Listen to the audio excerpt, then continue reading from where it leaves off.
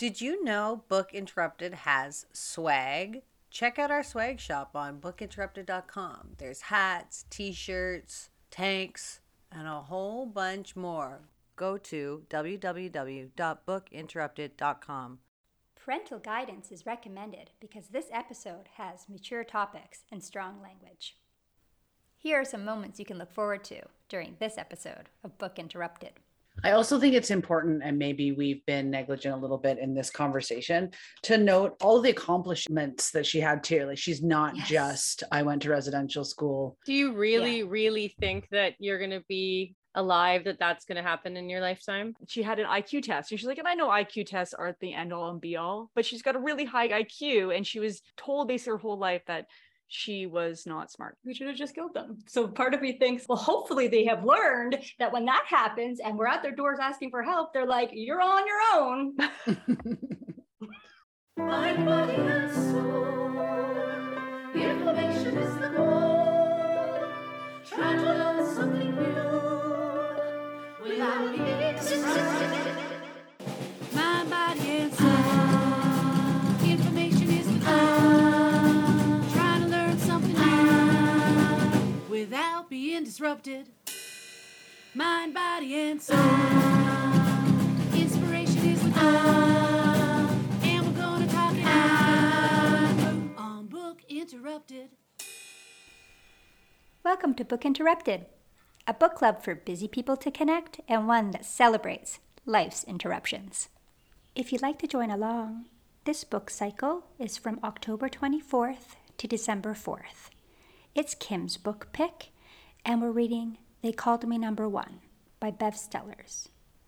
In this frank and poignant memoir of her years at the St. Joseph Mission, Stellers breaks her silence about the residential school's lasting effects on her and her family. From substance abuse to suicide attempts, and eloquently articulates her own path to healing. Let's listen in to this episode's group discussion. I like to think about when reconciliation, right now we just talk about, reconciliation as a concept that could happen one day. We not really think about what it could be. If you really got to reconciliation, then you'd have Indigenous people living on their land, governing themselves, making decisions, being involved in decisions that affect other parts of the country and stuff. I just hope that I'm alive to see what that looks like. It could be so good for our country. So far, what it looks like is we'll pretend that's what we're doing until we want to build a pipeline, and then you disagree, and then we'll have a big standoff because it never fucking meant shit in the first place. Right. You know what I'm saying? That's what it looks like right now. Do you really think that you're going to be alive, that's going to happen in your lifetime? I don't know. She hopes. I think that as the climate crisis gets worse, who knows what's going to happen? I think about that a lot, and I just don't know what kind of desperate things people will do. Sometimes I like to read on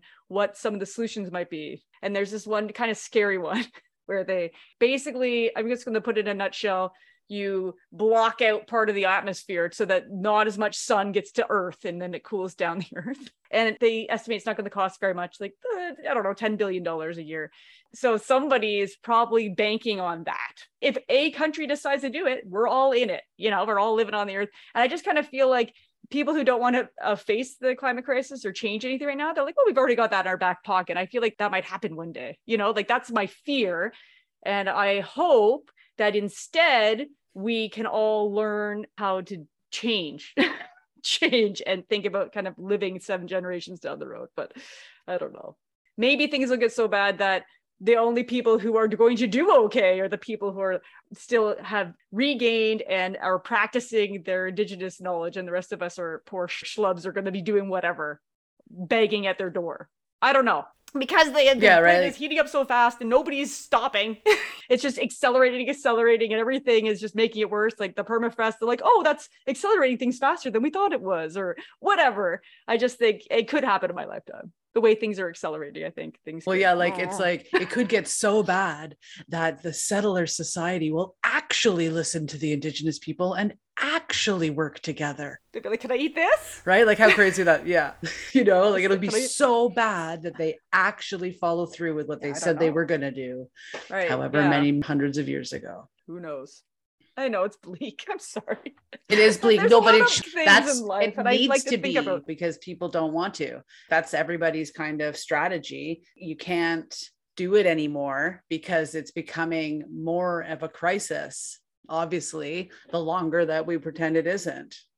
Yeah. So, You know, I'm guilty too. We own 2 cars in this house.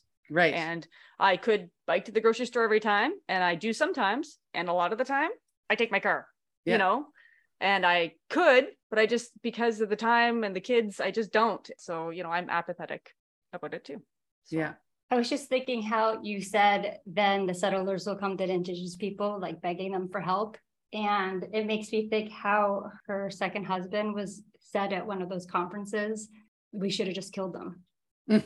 When they came, we should have just killed them. So part of me thinks like, well, hopefully they have learned that when that happens and we're at their doors asking for help, they're like, you're on your own. We learned you're on your own. We're not helping you, because when it comes to helping us back, you're nowhere to be found. Yeah. Like that's history. Yeah. That's history over and over and over. Even in her book, remember there was a guy that near her family's home that was struggling, and everyone in the community helped him. And then his ranch took off, and then he wouldn't even acknowledge anyone in the community anymore. crazy. Yeah. So is it, would you recommend the book time? Is it appropriate to would you recommend the book time? Yeah. We could recommend the book now. Well, I do. recommend the book. Me too. Me too. Together.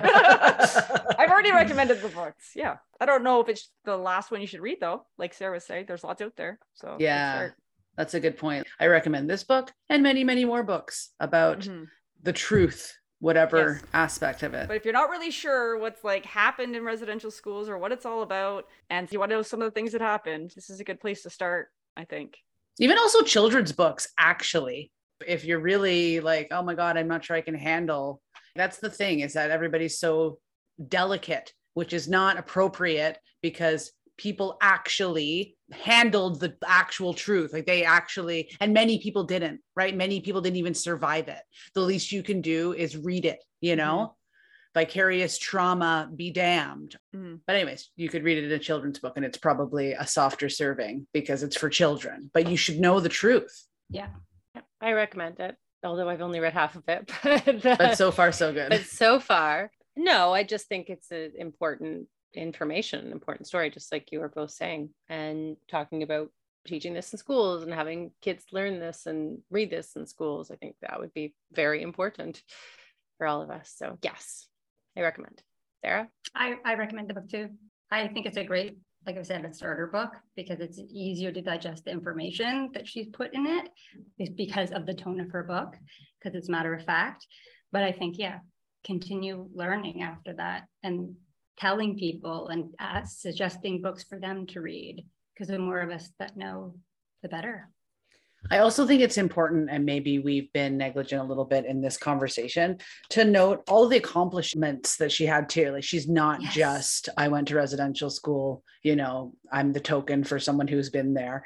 You know, I mean, I have to remember, I was like, she was chief. I believe she completed university, potentially a PhD. I can't remember, obviously, because it's me. The end of this book, like it's not all about just residential school and how terrible that was. It's about her journey and her healing. And it's a good story to show just the evolution of a human who went from the shits of the shit and was able to come out the other side. And with the help of self-help books, Lindsay. She gives a lot of credit to self-help books. She very much enjoyed them. No, I haven't got to that part. Uh-oh. I don't recommend. No. Just joking. No, you don't recommend self-help. I rented that in my personal journal, her self-help book that she discovered. She got it for 25 cents. It was like something of positive thinking. The power of positive thinking. Yeah. I'm looking at the back of the book that she earned a degree in history from University of Victoria and a law degree from the University of British Columbia. She was employed by the UBC Law School, articled at a Vancouver law firm, decided a law career wasn't for her, and returned to Soda Creek, where she is still the chief, or was the chief. I don't know if she still is the chief. And then she wasn't, and then she was again, I thought. I don't know if she went back to being the chief. Did she? Oh, okay. Yeah. But yeah, Yeah. she's employed And by so the maybe BC is. Treaty Commission as a treaty process community information advisor. She's the first elected chief of the Soda Creek Band in 1987. Spoken out on behalf of her community on racism in residential schools and on the environmental and social threats of mineral resource exploitation in her region. Yeah, and that's the thing. The second half of the book kind of talks about the challenges. She wanted to be a nurse, and then the guidance That made me counselor mad. didn't help her at all. And then when she went through high school and she was going to go, and they're like, but you're in the wrong stream. You're in the, Yeah, nobody told her. not the Like, academic no, one, the practical, Technical, or maybe? one was more for hands-on stuff. Hands-on, yeah. Anyway, they put her in the wrong stream. So she was working hard to be a nurse. And then Took it because from her somebody was before. not helping her and not doing their job, they basically just dashed her dreams that she had had for many years. And she overcame that. It was just the last half of the book kind of talks about, even though the residential schools have been closed, the challenges are still there. And so it's all upward battle, like over and over and over. And that's what needs to change now. Like, they close the schools. Okay. Now everything else. Yeah, Right? Yeah. everything else. So Yeah, Yeah, because like closing the building, it's surface. yeah, it's surface. yeah, so I guess that's the other thing about this book. We talked a lot about residential schools, but it does talk a lot about, it's a good overview, kind of the before and the after. Yeah, and the Well- challenges that she had to overcome to get to where she is, which is incredibly successful today, and Right. a really strong leader.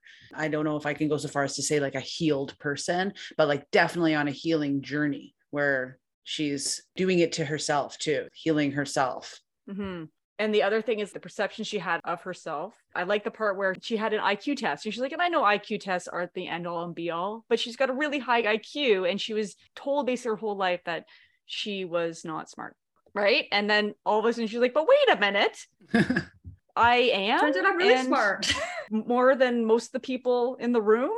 Like, So brutal, like all what these realizations. kind of emotional abuse can do to someone, right? Especially like for us, we grew up at a time where it was very like self-esteem is so important, and they're trying to drill your self-esteem into kids as we grew up. That's what we grew up on, is like, you can do anything, like you can be an astronaut or an engineer or whatever. I don't know. They really focused on the male focused jobs to girls, saying like you can do it all, and then realizing that that was just for us, other kids that were getting the opposite message. Yeah. And not even maybe necessarily always actively, right? Like not everyone was bad and telling them you guys all suck. Some people just were internalized the racism around them and just expected less because of who they thought they were. Mm-hmm. That's another example of Unconscious bias. Yes. And an invisible barrier, right? And the people who are of the majority can't see unless they're looking or learning, Yeah. This interruption is brought to you by Unpublished. Do you want to know more about the members in Book Interrupted? Go behind the scenes? Visit our website at www.bookinterrupted.com. Book interrupted. Hi, it's Leah again. This is my next audio interruption is about how on Sundays, why can I never stop eating? And it sucks when we do these recordings because we can't obviously eat while doing the recordings. And all I want to do is the whole time I'm trying to concentrate, have a conversation with my girlfriends about some books. And all I want to do is eat so much food. There's something about a Sunday that I just want to be full all the time. And I'm guessing I'm not the only one that feels that way. Book interrupted. It's book report time. We're going to find out from each member their final thoughts. And do they recommend the book? Let's listen. Okay. This is my take 2 of my book report. I started off very serious, and I'm still going to do the serious thing that I want to do for my final book report, but now I'm kind of laughing because I want to read a part of the book. I want to draw attention to the author's voice, but obviously it's going to be read in my own voice. Anyway, I started to, I said this whole blurb about, I don't want to critique the book. I just want to offer my support. And here's, a piece from the book that I think is important for everyone to hear. Obviously, the whole book is important. And then I started reading the wrong piece, the wrong paragraph. So anyway, take 2. Here is a clip, a segment, a snippet from They Called Me #1 by Bev Sellers. Over the years, I had watched my protective big brother Mike deteriorate from work in coastal logging camps or planting trees in the interior to drinking too much and working less and less. Eventually, he became a chronic alcoholic on the streets of Williams Lake. One time, Mike was ordered by the courts to attend a treatment center in Prince George. He came back looking healthy and said he was glad to no longer wake up with a hangover. I asked him if he was going to quit drinking for good. He said that although he liked being healthy, being sober also allowed him to start thinking about his life, something he didn't like to do. Whenever his mind ran back to earlier events, he wanted a drink so he wouldn't think. It wasn't too long before Mike was drinking again. Years later, I spotted Mike picking up bottles near a McDonald's restaurant outside Williams Lake. I turned the car around and went to talk to him. We exchanged a few words, and I gave him $20. Just as I was about to leave, Mike said to me, "Don't ever think I don't miss you, Bev." I got all choked up and told him that I missed him too. Of course, we didn't hug or even touch. He just walked away, and in my rearview mirror, I watched him head towards town. He had stopped picking up bottles because he had enough money to buy his booze for the day. My heart was broken. I cried off and on all the way through the day.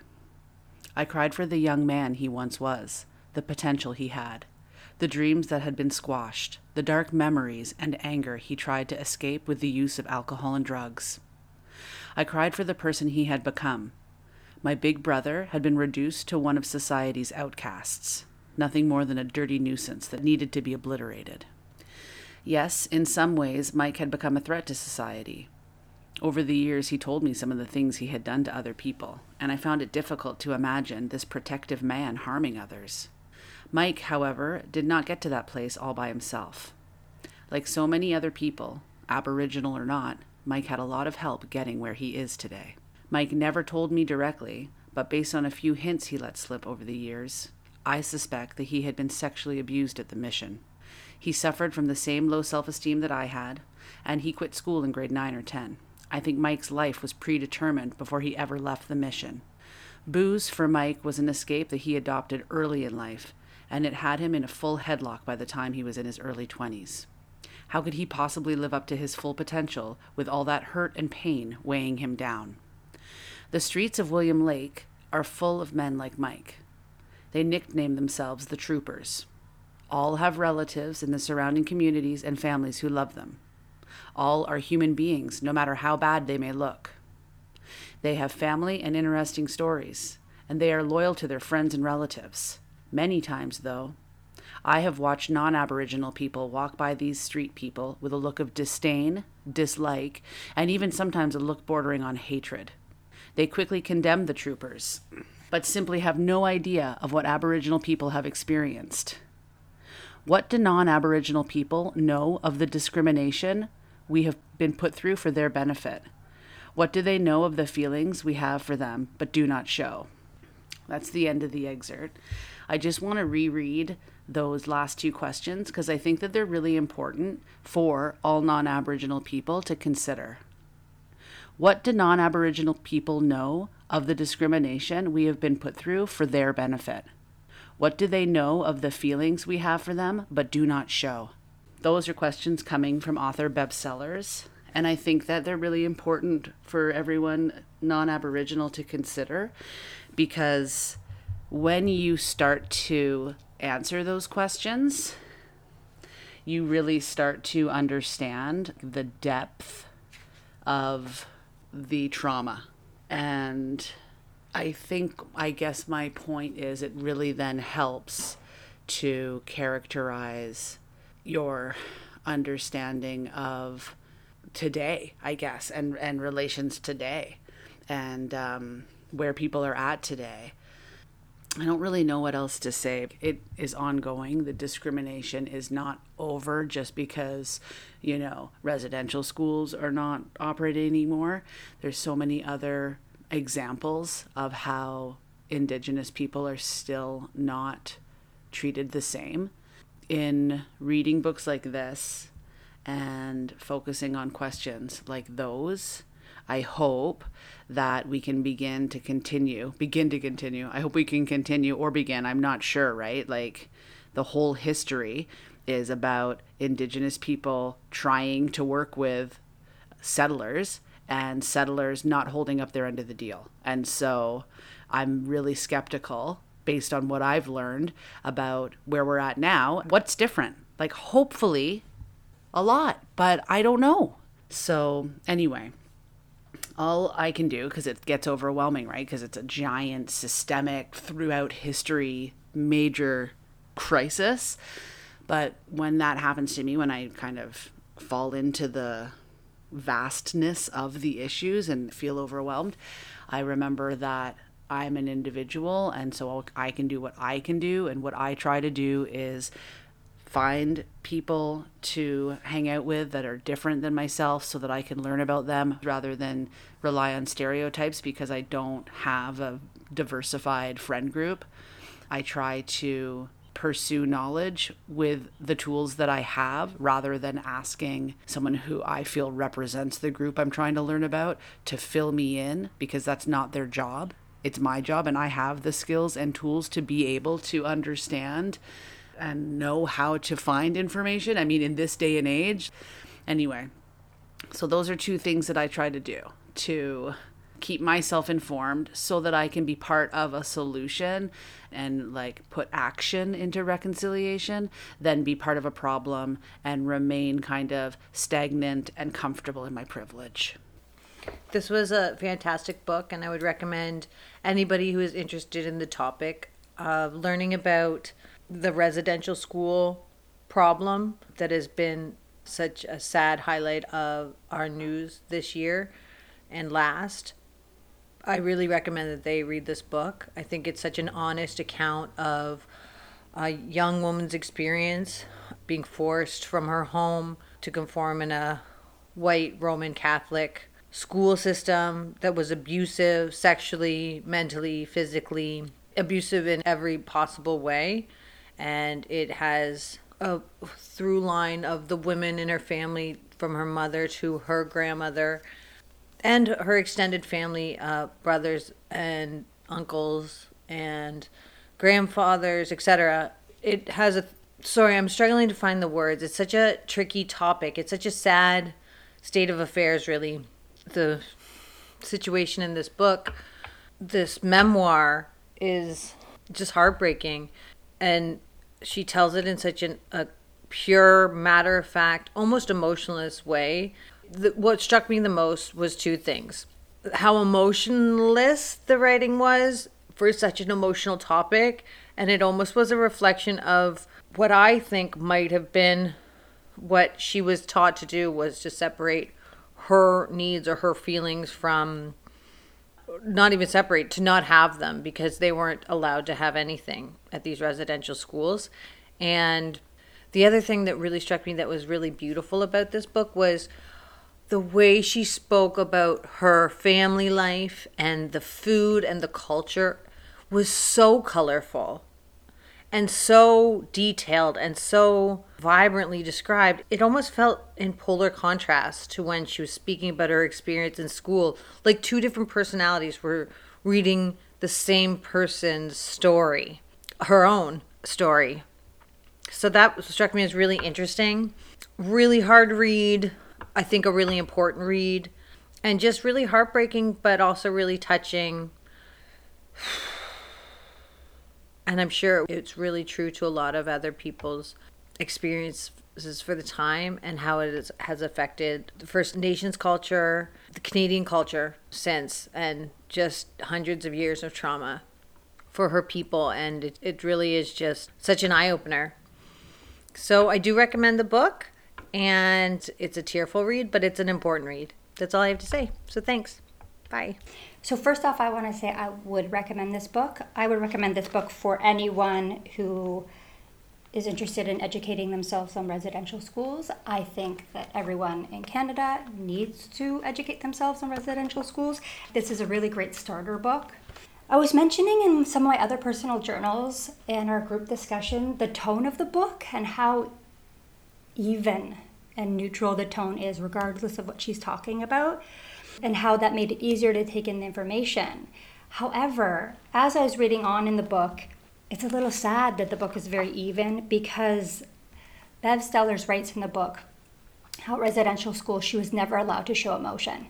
And there was one part of the book where she was going to a physiotherapist and he was putting these electrodes on her skin and they were burning her. They burned her so severely and she didn't say anything because she was never allowed to express her own pain. And when the physiotherapist came back, they were like, "Didn't that hurt?" She wrote she felt stupid because she should have known they had to take them off. But because she had been taught at residential schools never to acknowledge her own pain, physical or otherwise, she didn't express her needs. And there's other parts in the book how she mentions later on how she doesn't express her emotions even though she's emotionally in pain. And I think, unfortunately, the residential schools traumatized her that way. She wasn't able in those moments to recognize her pain and express it in a healthy way. However, I really love in the book how she mentions she was in a bookstore and she discovered the book Discovering the Power of Positive Thinking by Norman Vincent Peale, and how that 25-cent book really helped her, that self-help book, that she used it to help heal some of her trauma. So I love that as well. And she started, working on healing. I like how as you get further in the book and she meets her husband, she is getting more passionate and there is more, I would say, fire in her as the book goes on.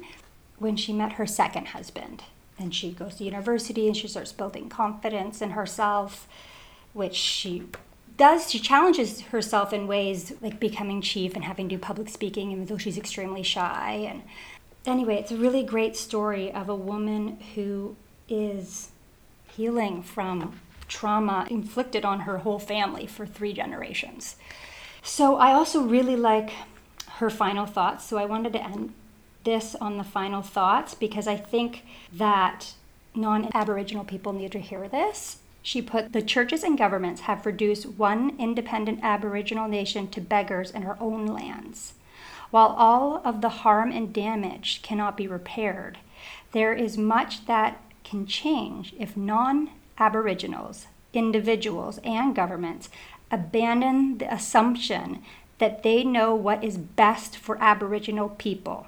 I really like that because I think a lot of times non-Aboriginal people come up with all these solutions for Aboriginal people.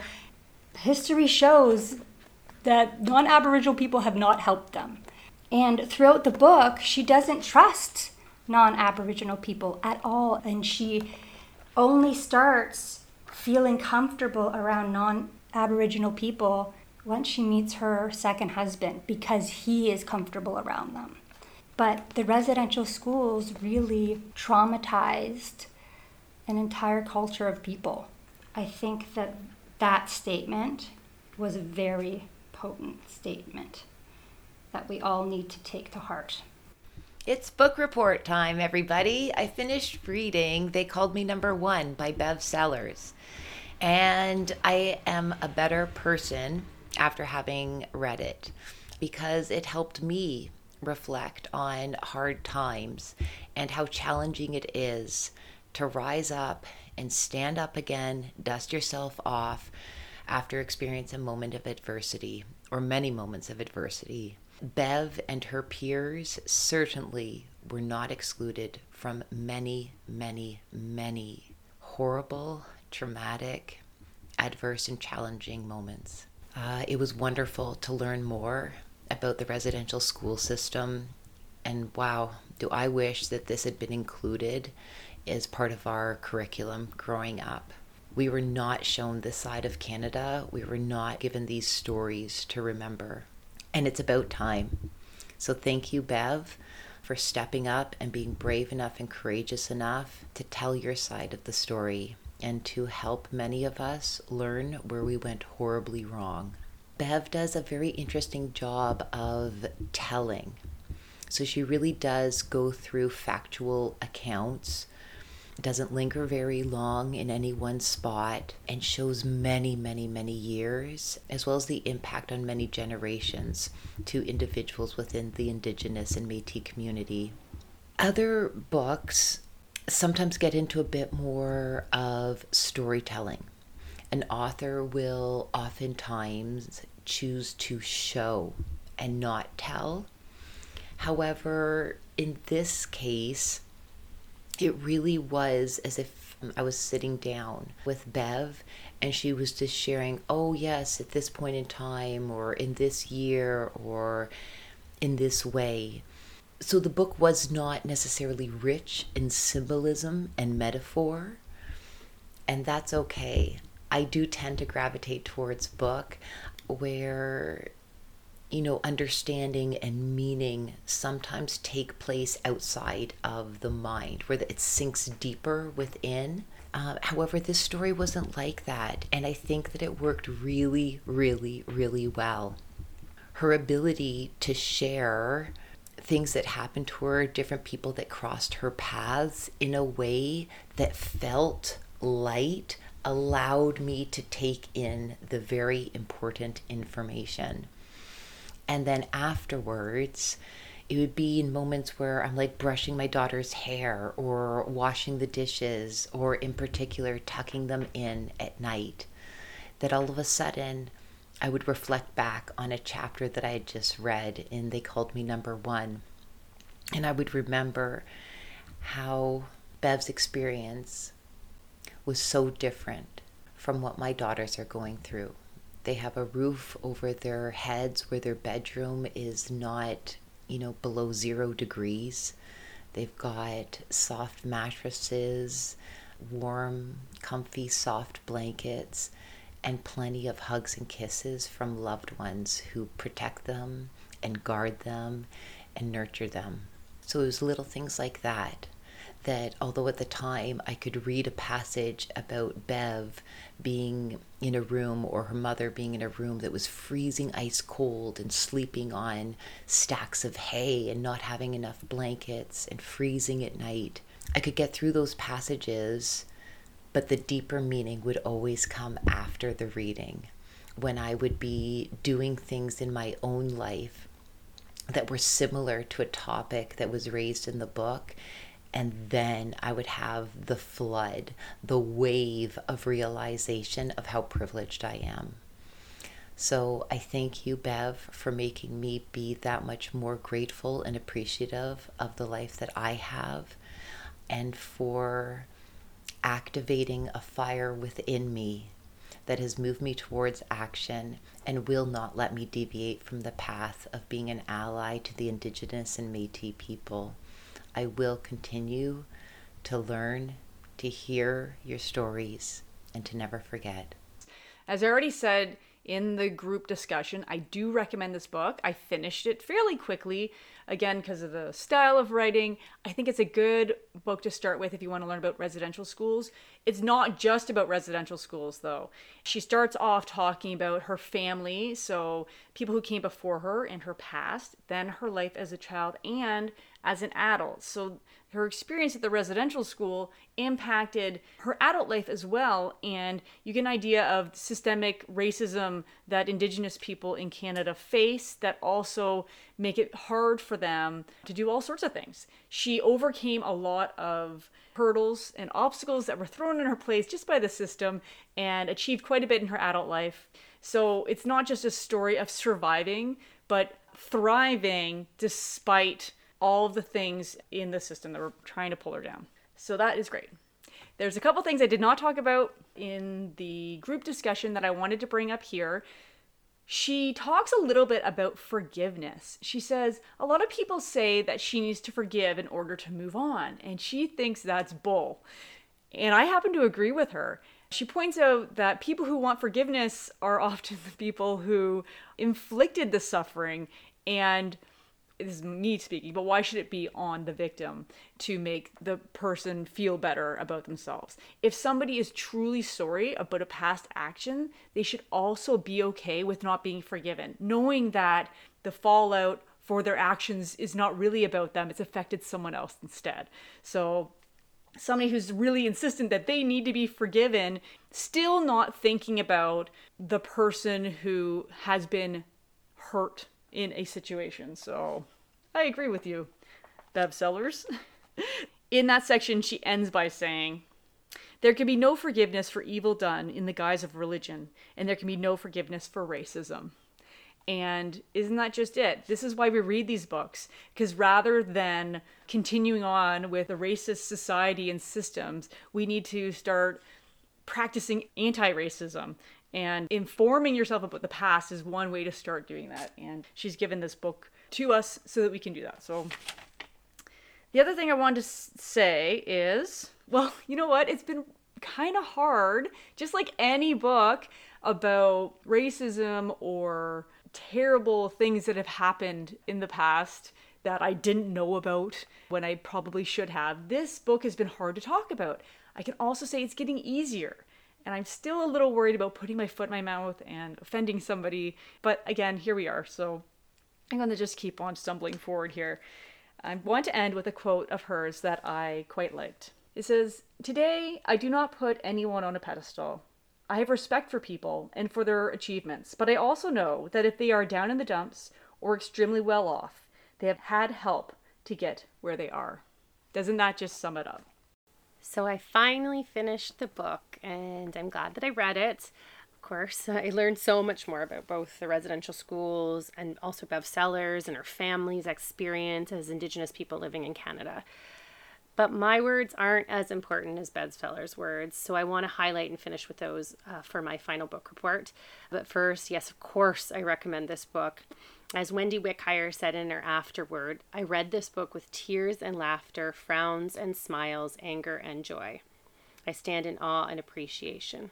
I also recommend you read the notes at the end of the book, which have more information. Here we go. So this is towards the end, and Bev Sellers says, I have been told many times that I need to forgive in order to move on with my life. I say bull to that. It is not up to me to forgive. Forgiveness is an easy out for those who inflicted all the pain and suffering on Aboriginal people. Forgiveness and reconciliation too easily absolve us of our responsibility to find solutions to conflicts. Forgiveness allows the perpetrators to get away with not being accountable for their actions. And then she continues on, and then she says, so let's talk about forgiveness only when real dialogue and change take place in Canada. I also want to say the final little bit of the book. So she says, even though I sometimes barely survived, I didn't become one of the terrible statistics of Aboriginal people. In the end, I win. Residential school did not manage to beat the Indian out of me, and my Aboriginal pride just keeps getting stronger. I look around and I see many more like me. It makes my heart swell and it makes me hopeful for the future of our Aboriginal nations. I win. And that's her final thoughts. Thank you, Bev Sellers, for writing this book, and thank you for sharing it with the world. Thank you for joining us on this episode of Book Interrupted. If you'd like to see the video highlights from this episode, please go to our YouTube channel. Be sure to subscribe, and you'll be notified when there's new content. Want to be part of the conversation? Have your voice heard on our fan episode next week. Or recommend a book, and you could be joining us for a 6-week book cycle. Find out more by going to www.bookinterrupted.com/fans. I do a little something with Kim called Silly Saturdays. Just silly stuff that, you want to check out on a Saturday morning. Or any day of the week for that matter. So go check it out. Check out our blog. It is www.bookinterrupted.com/blog. Bye. Book Interrupted. Never forget, every child matters.